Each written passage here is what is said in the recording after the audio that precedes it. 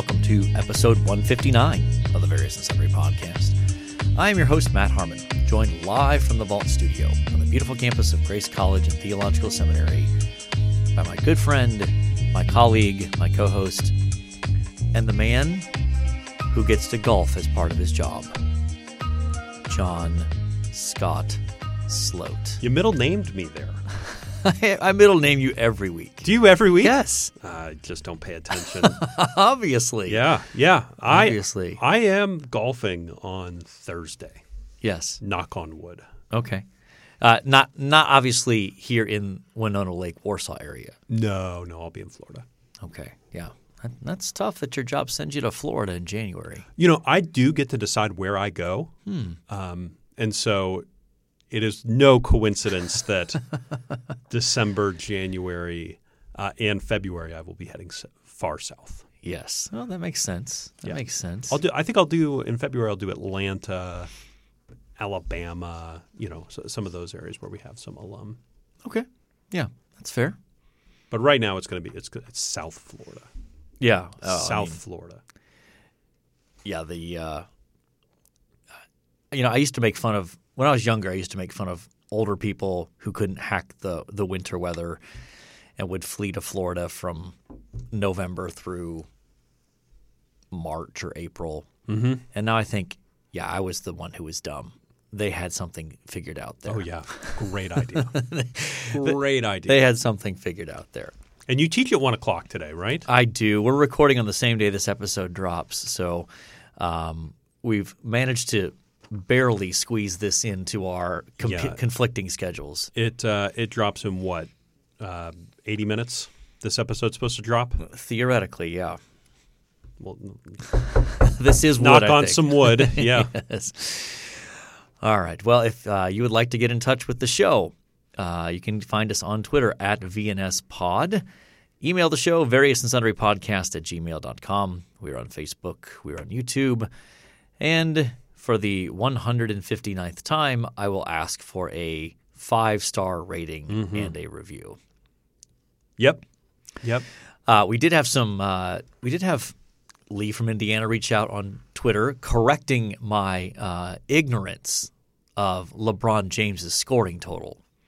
I made some comment that he would break Kareem's record within the next 2 or 3 years, and It'll be this year. Barring injury. Well, he just cracked. I don't know if it'll be this year because he just cracked the 38,000 mark a few days ago. Okay. And the record is 38,347, I think. So 347 points. I don't know how many games are left. Playoffs counting that? No. Okay. Actually, he might get it by the end of the season. I don't know. Anyway, so I guess I was not fully up to date enough for the taste of Lee from Indiana. So we'll call it a begrudging retraction. Sure. I mean, he actually stopped by my office, like wanting to hunt me down, which felt a little aggressive. Wow.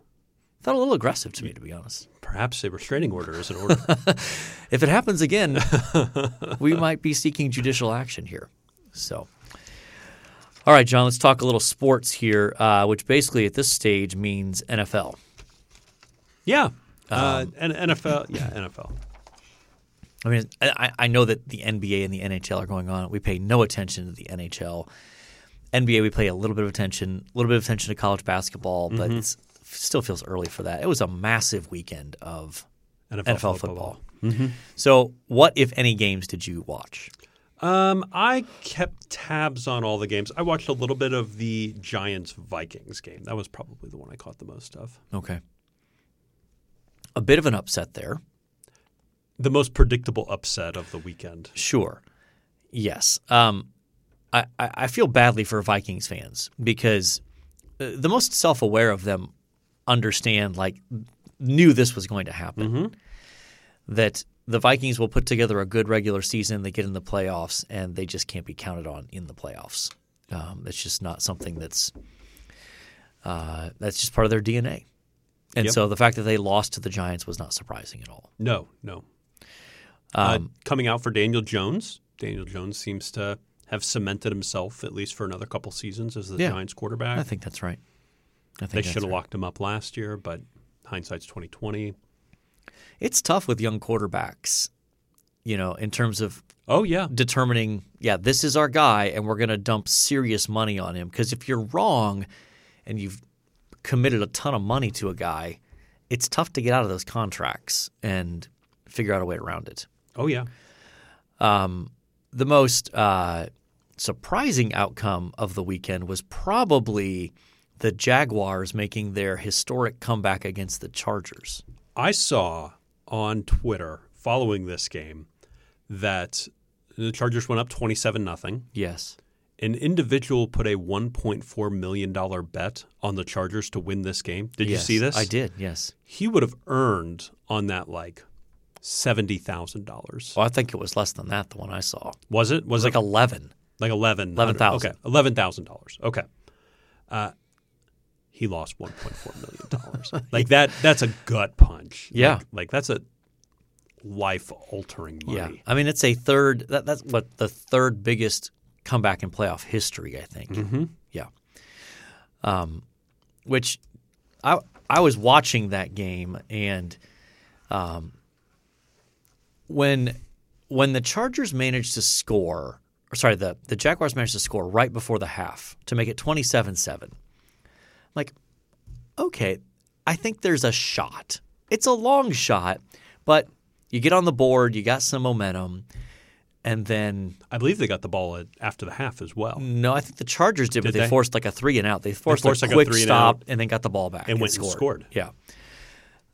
So it's not often that your quarterback throws 4 interceptions in the first half and you win the game. Yeah, that's we talked about the Vikings being an organization that can't win a playoff game. The Chargers. The Chargers are right there with them. Yes. It's not surprising to me that the Chargers lost No. in dramatic fashion. No, not at all. Let's see. The one of the better games was the Bengals and Ravens. Did you catch any of that? Just the highlights. Okay. Yeah, big turnover. Well, that game, I'm hard pressed. I'm sure it's happened, but the kind of sudden momentum change that was is not that sudden momentum changes are uncommon in football, but being as dramatic as that was to go from it's 3rd and goal inside, basically at the 1-yard line, and you're like the Ravens are going to score and go up 7 at this point. And in the blink of an eye, Cincinnati has scored. It's a true 14-point swing. Instead of Baltimore being up 7, they're down 7 now. Yeah. Remarkable. But it also shows the danger of reaching the ball out, trying to reach it out over the goal line, unless you're Trevor Lawrence and you're 6'6". Like the Huntley guy that tried to do it, I think is like 6'1", 6'2". Like you just don't quite have the reach that a Trevor Lawrence does. Oh, yeah.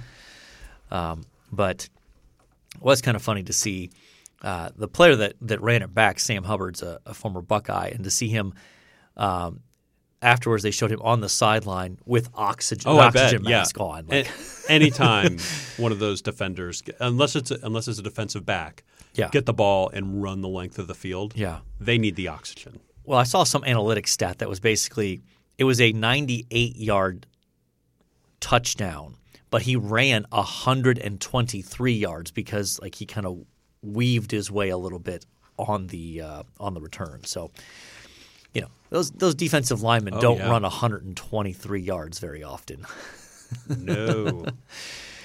And the Bills survived against that was a surprising the Dolphins. game. That was a surprise. So, those are some of the ones that stood out to me.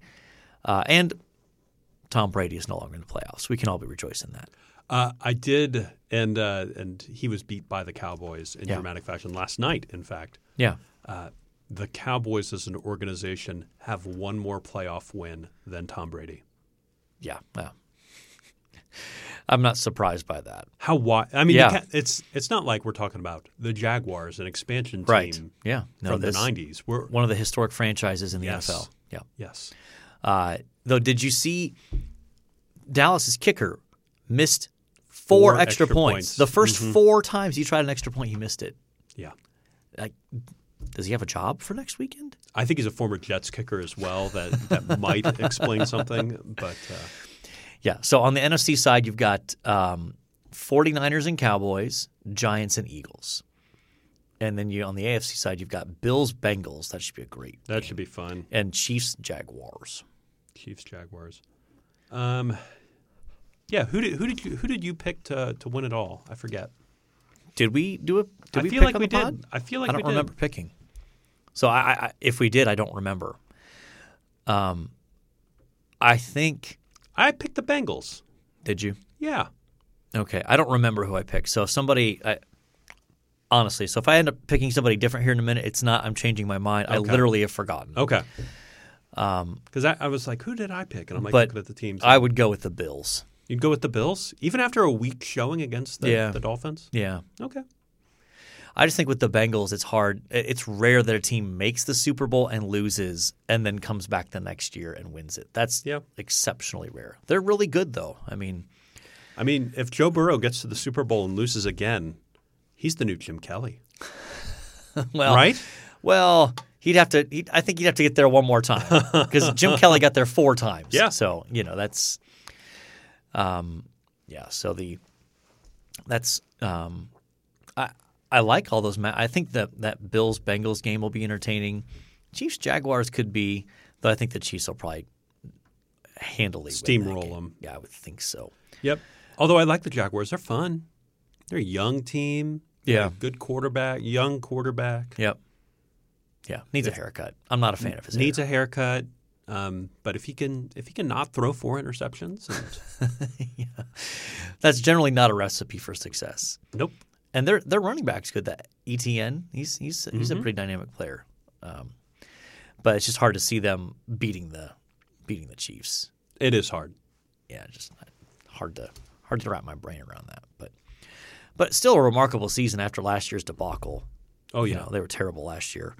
I had the whole Urban Meyer mess, and yeah, now in the playoffs. Oh yeah. So, I've not paid. I watch a little college basketball around this time of year, but I don't pay careful attention to rankings or anything. I know Ohio State has lost 4 straight games, so there's some panic in Buckeyeville. And you were in Columbus this weekend, weren't you? I will. We'll talk about that a little bit later. Oh, okay. Yeah, we will. So, you ready to move on? Sure.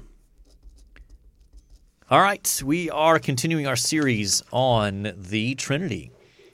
So we've done 2 episodes already. First week we did just kind of a general summary of the doctrine. Then last week we did a discussion of some of the key texts in the New Testament that deal with the Trinity. And now this week we are diving into some texts in the Old Testament dealing with the Trinity. And, I think this is one of those places where obviously the doctrine of the Trinity is not clear in the Old Testament. It's a bit behind the curtain. It is. It is. I would still say it's there. So I don't think it's fair to say that it's absent from the Old Testament.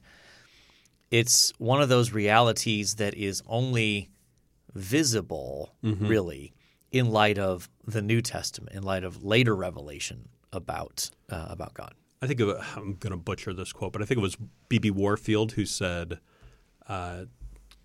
reading the Old Testament on doctrines like this is like walking into a room with the lights off. You can sort of tell there's furniture there, but you might bump into it here and there. But reading it in light of the New Testament is like clicking on the lights, and being able to see everything in full view. Yeah, absolutely. That's a very good analogy from good old Benjamin Breckinridge Warfield. Yeah, Princeton, right? He was a Princeton. Yep. Good dude. Has some good stuff. He was especially strong on doctrine of Scripture stuff in particular. Inspiration. Yep. Yeah. He also has a great essay on what it means to be a seminarian, to go to seminary. Have you read that? Yes. Or It's been a theologian. It's been a while. But it's not a long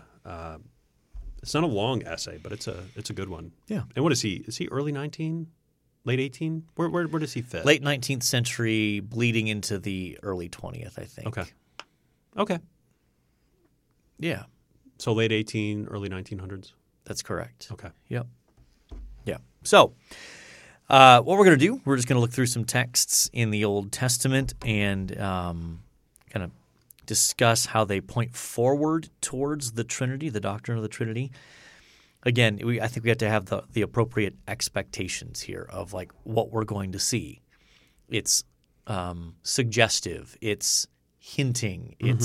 It's not obvious, so to speak. So kind of like watching a Christopher Nolan movie the first time through and then watching it again the second time. Like, oh, that's what that's pointing forward to. And then watching it again the third and fourth time through. Yeah. Yes, 100%.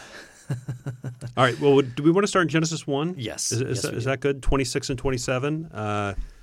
Then God said, "Let us make man in our image after our likeness, and let them have dominion over the fish of the sea and over the birds of the heavens and over the livestock and over all the earth and over every creeping thing that is on the earth."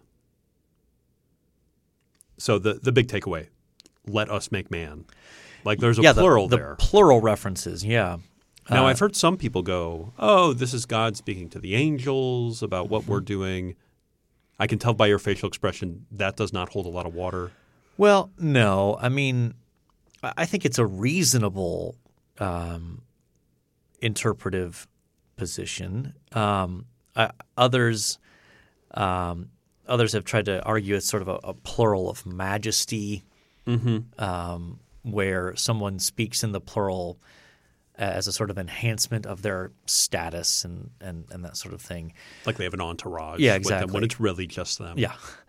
But I do think at a minimum it's one of those things where it's curious. Like, why do we have this passage right here in the creation account where, it's – and part of what's striking is that the pattern up to this point has been God saying to whatever he's about to create, let the earth sprout, let there be lights, let the waters swarm, let the earth bring forth living creatures.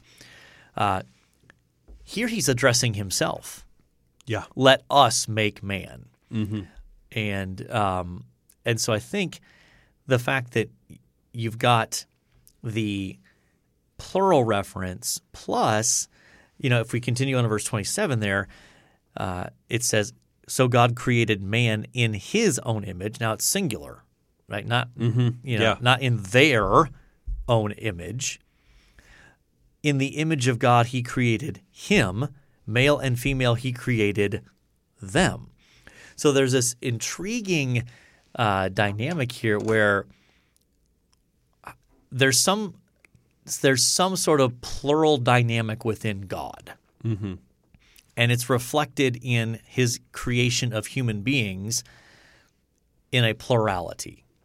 I think if you didn't have the New Testament, if you just were working with the Old Testament, I can see how you would conclude, oh, this is just God speaking either with the sort of plural of majesty or addressing his his heavenly courts. But the problem with that view is angels were not involved in the creation of man.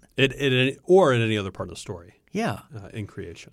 So I think it just kind of breaks down there in terms of this he's addressing the heavenly court or the heavenly hosts. Okay, but they're not involved in the creation of man. So I just think it breaks down there. So to me, even if you didn't have the New Testament, it's one of those texts where you go, I don't know what to do with that. It just kind of is an open mystery of what is that plural reference doing there. Yeah. So and it's fascinating too that it's on the first page. Yep. Opening chapter. Here we are. Yeah. Let us make man. Yeah, we're not even like way on in the Old Testament saying like, oh, hey, there's these plural references here. Mm-hmm. It's right in the start. You've got this sort of plurality mentioned there. Well, and earlier in the chapter, let me get to verse 2, there's a reference to the Spirit, Yep. right? Yep. And the Spirit of God was hovering over the face of the waters Yes. as well. So, I mean, there's a little bit of a reference Sure. to some plurality there as well. Yeah. Yeah, absolutely. And then if you jump over to chapter 3, in the account of God's judgment on Adam and Eve for their disobedience, you have this little gem here, Genesis 3:22. Then the Lord God said, "Behold, the man has become like one of us in knowing good and evil." Mm-hmm. One of us. Who's the us? Yeah. I mean, I imagine to a early Jewish reader that this, well, perhaps the royal thing again, Yeah. or perhaps talking to the heavenly courts. But Yeah. I don't know that those. And you can make a hold the better water. argument there for that, but I still think it doesn't work because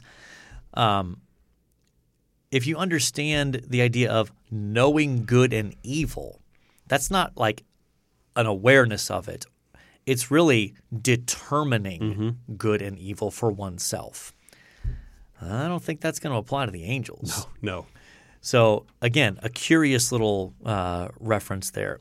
And then if you jump later in Genesis 11, with language that I think is intentionally echoing earlier language in Genesis, in the account of the Tower of Babel, when God is announcing what he's going to do there. So we'll start in verse 5 of chapter 11, Genesis 11:5.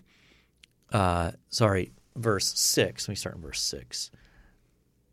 And the Lord said, "Behold, they are one people, and they all have one language, and this is only the beginning of what they will do, and nothing that they propose to do will now be impossible for them.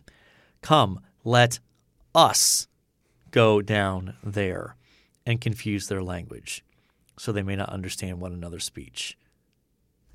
Let us go down there. So again, it's just sort of latent there. Like the text never gives any explanation as to even a rhyme or reason to why do we suddenly have a plural reference and then all these other singular references within God. Well, and if you're not a careful reader of the Old Testament here, right? If you're not looking at the individual words and how they're working together, you're just blitzing through it. It's something you could miss. For sure. Let's move on to let's go to the Isaiah text, because here's a passage that, again, I think a lot of Christians are probably familiar with, Isaiah 6, but may have missed this particular feature of Isaiah 6. So this is the account of God commissioning Isaiah to be a prophet. Yeah, this is a fun one. And I think a lot of people are familiar with this text, but might miss this detail within it or never thought of it in terms of Trinitarian theology. So why don't we go ahead and read? Let's do 6. Let's just do 6:8. That'll work. Okay. And I heard the voice of the Lord saying, "Whom shall I send, and who will go for us?" Then I said, "Here I am, send me." Okay. So again, you hear this text talked about oftentimes in context of missions or calls to ministry and that sort of thing. And that's great. But it's easy to blitz past that little "whom shall I send" and "who will go for us." Who's the us? Yeah. Again, now it's in the context of a scene in the heavenly throne room. So I think this one is easier to say, well, you could be talking about his heavenly hosts, God's heavenly court, his angelic beings, and kind of going on behalf of God and all of his angelic hosts. Okay, that one's a little bit more plausible here than it is in the Genesis ones. But still curious. So, Trinitarian question for you. Yep. We have these allusions, maybe the best, peeling back the curtain a little bit and seeing that there is a Trinity in the Old Testament. What does the second person of the Trinity do in the Old Testament? Are they is Jesus appearing places? Is how do you understand some of those things? Yes. So I think that one potential place where we see specifically the activity of the Son is some of the appearances of the angel of the Lord. Maybe not all of them? I want to go case by case. Okay. And not just do blanket statements on that. Because I think some places I'm like, no, I think that's really just an angel. Versus, no, I think that's probably an appearance of the pre-incarnate Son. For example, I think when Joshua has his experience with the commander of the Lord's army in Joshua, I think it's in Joshua 5, I think that is an appearance of the pre-incarnate Christ. And what about that passage makes you go there? Well, you're talking about the commander of the Lord's army, and so that seems like a sort of a royal position, and so I would see that more likely as being the Son in that context than just simply an angel. Oftentimes in those angel of the Lord passages, you have the dynamic of the angel of the Lord says something, and then in the next two sentences, it's the Lord saying something, or something that's true of the Lord, or like sacrifices being offered to the angel of the Lord. Well, I don't know if that's an angel. Yeah. I'm looking at the Joshua passage now, and in the Joshua passage, he falls down and worships this commander of the Lord. Yeah.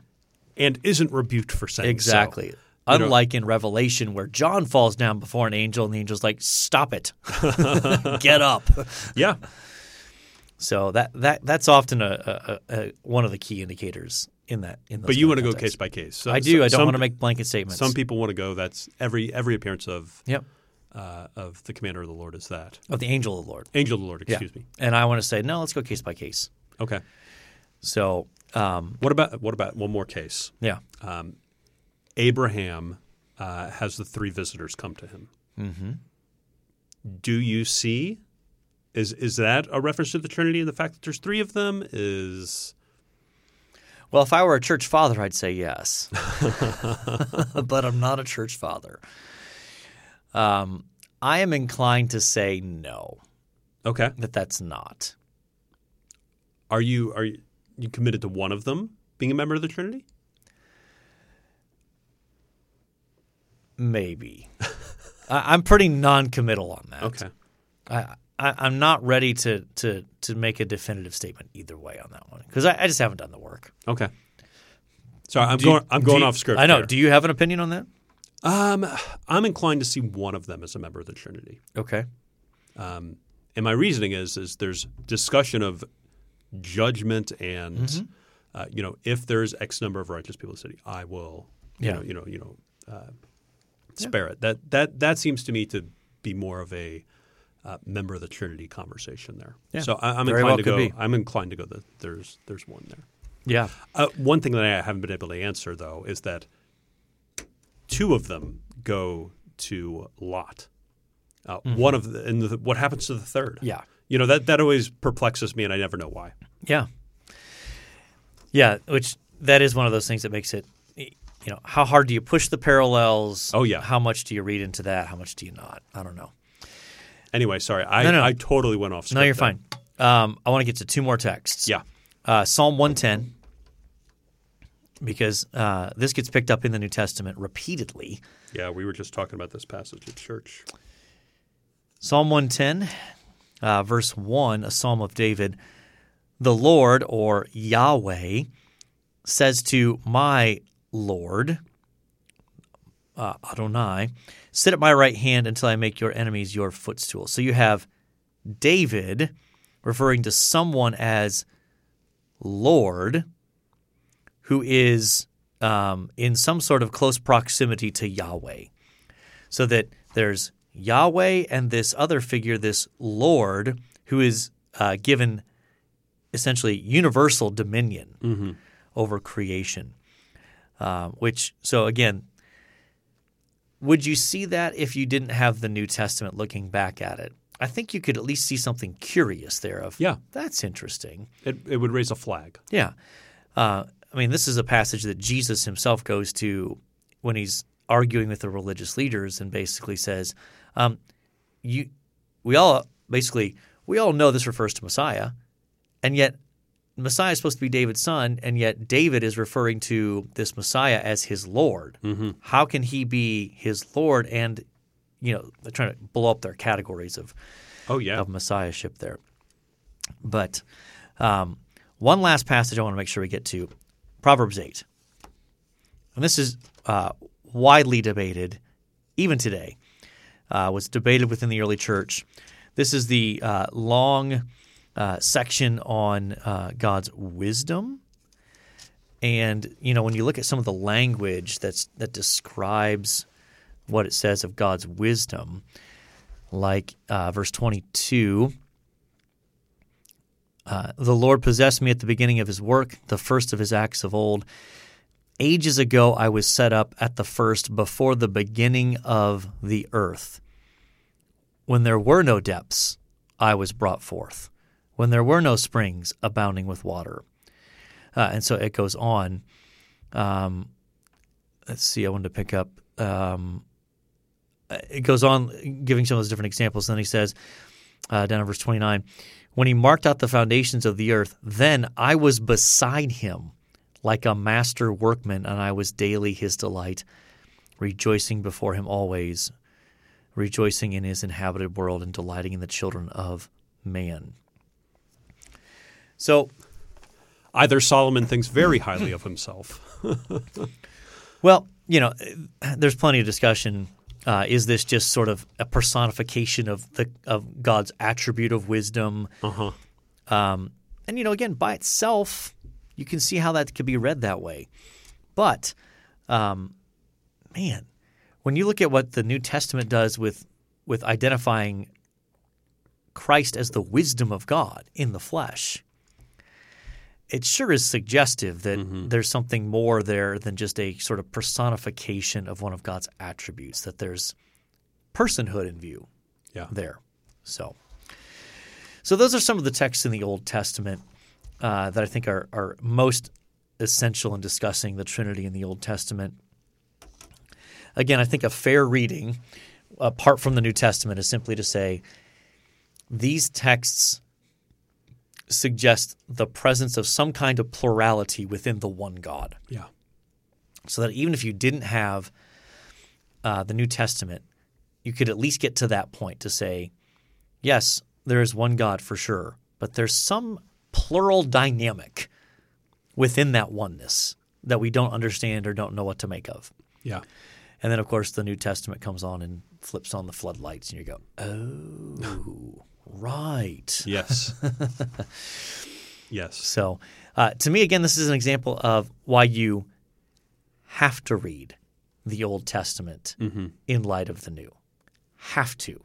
Not just can, not just should, have to.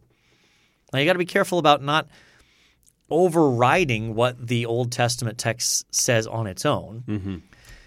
But if you don't read the Old Testament in light of the New, then I think you are running against the grain of how God wants you to read the Bible. Yeah. So I think how he talked himself about reading the Bible. Yeah, exactly. So that's the Trinity in the Old Testament. Some of those passages we might be more confident than others about a reference there, but I think that's a good foundation to build on there. Absolutely. Next week we're doing church history, kind of, right? We're kind of just talking. I think that's the plan. Yeah. I think we're also in chapel next week. Is that right? On the Thursday. On the Thursday, so we'll mention that again. Yeah. On Tuesday. Got a live episode coming up that we're recording. So, all right, you ready to move on? Yep. Let's do it. All right. Today in sports history, January 17, 2023, 1971, Super Bowl V, or V if you're hip. Miami Orange Bowl, Miami, Florida. Baltimore Colts beat the Dallas Cowboys 16-13. MVP, Chuck Howley, Dallas linebacker. Yep. When was the last time a linebacker was the MVP of a Super Bowl? Boy, I don't know. Was Ray Lewis? Was he? I don't know. I mean, it almost always goes to a quarterback. Almost always. Or like if a running back blows up and has like 200-plus yards or something. There was a cornerback that had 2 or 3 interceptions for the Tampa Bay Buccaneers in 2002 that got it. Okay. I can't remember who it was, though. 1982, Czech tennis star Ivan Lendl? Is that Lendl. an I? That's an L. Excuse me. Ivan Lendl. Ivan Lendl scores a 6-7, 2-6, 7-6, 6-2, 6-4 win over the American Vitas Gilarius. Vitas Gerulaitis. Yeah, that's what I said. To claim his first of 5 ATP Masters Grand Prix titles at Madison Square Garden, Yes. New York City. They played tennis in Madison Square Garden. Yes. I will fully acknowledge that I put that in there just to have you read those names. Okay. And it will be evident to our listeners who know a little bit about tennis that you do not. No, you want to know what? There was in my childhood a brief period where I watched the British Open and the U.S. Open faithfully every year. There's no Wimbledon. Excuse me. My goodness. I think we've just proved my Yep. point. Yep. But ever since probably Pete Sampras has retired, I have not watched tennis. Okay. All right. All right. Well, now that I've just made a fool of myself, 1988 AFC Championship, Mile High Stadium, Denver. The Broncos beat the Browns 38-33, featuring the infamous fumble. Browns' Ernest Biner at the Denver 3-yard line with 1:12 remaining. An iconic moment in NFL history there. Feel terrible for him. He was a good dude, and so Was that the drive? No, that was the year. That was a few years before that was the drive. Okay, maybe the year before. because I believe that was that against the Browns? That was against the Browns, but that so. was in Cleveland. That was in Cleveland. Okay.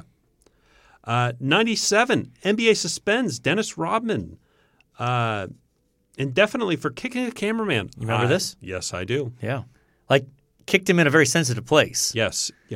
I remember my mom vividly telling me how evil Dennis Rodman was. And this just furthered her. Was that before or after he put on the wedding dress? I don't remember. Okay. I'm not sure I was aware of that until I was an adult. Okay. 2012, LeBron James becomes the youngest player in NBA history to record 20,000 career points during the Miami Heat's 92-75 victory over Golden State. LeBron James, 28 years old, 17 days past Kobe Bryant, 29 years old, 122 days. Yeah. Awesome. So, who you got? Or what do you have, I guess? I mean, honestly, not necessarily who, but it could be what. Probably, I'm trying to think of, probably the fumble Yeah.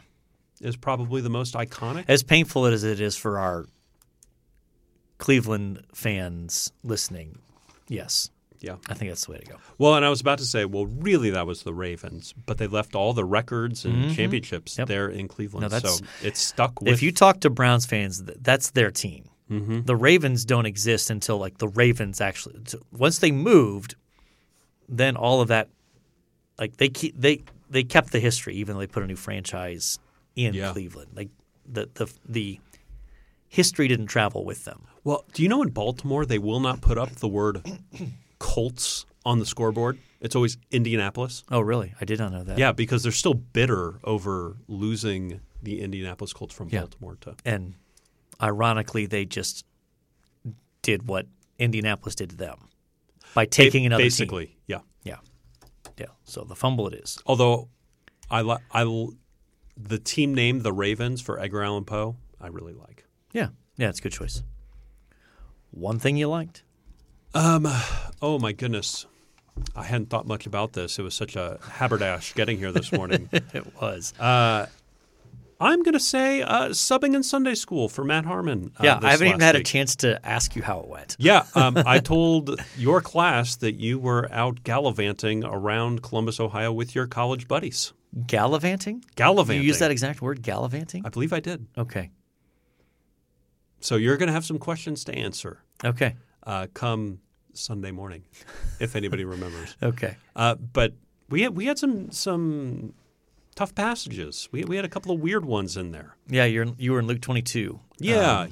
Sort of the end of the Last Supper discourse there, the last 3 pericopes. Yeah.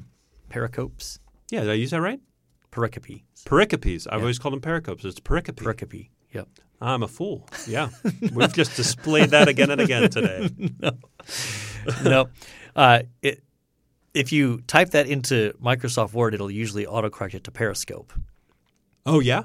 Yeah. So it's not uncommon for me to read a paper, someone trying to use that word, and I this Periscope follows the initial introduction. Like, what Periscope? Wait, what? Oh, yeah. I don't know if I've ever heard that word actually pronounced.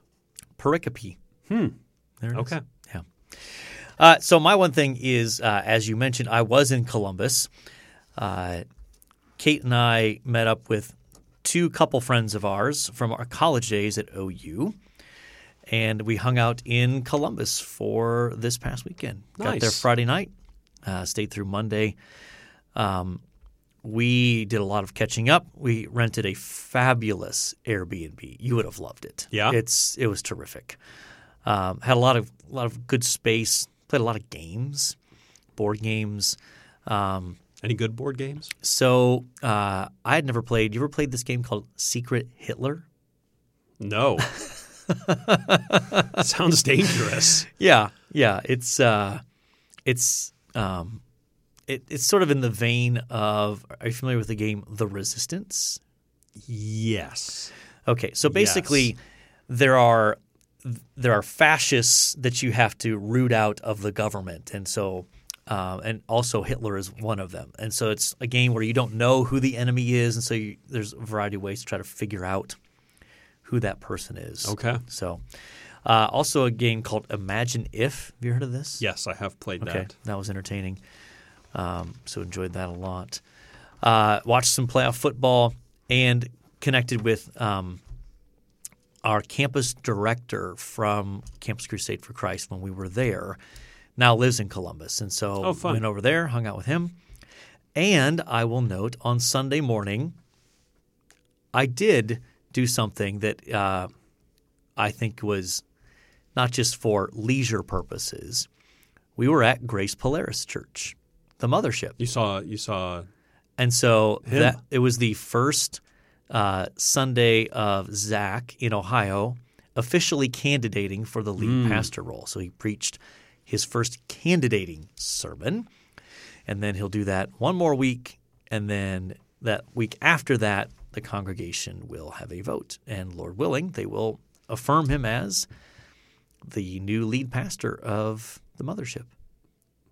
So it was fun to get to hear him preach, fun to be there to support him and be a part of that. So it wasn't all just, gallivanting. There was some ministry purposes there. So, all right. Sounds like a lovely weekend. It was a fantastic weekend. So we have talked some NFL playoffs. We have talked the Trinity in the Old Testament. We have opened up an old wound for our Cleveland fans and poured salt in it by talking about the fumble. Yeah. We have talked about you filling in for me in Sunday school. We've talked about my weekend in Columbus. And so I think by definition, we have covered our various and sundry topics. And all that's left to say is, until next time, the Lord bless y'all real good. Later.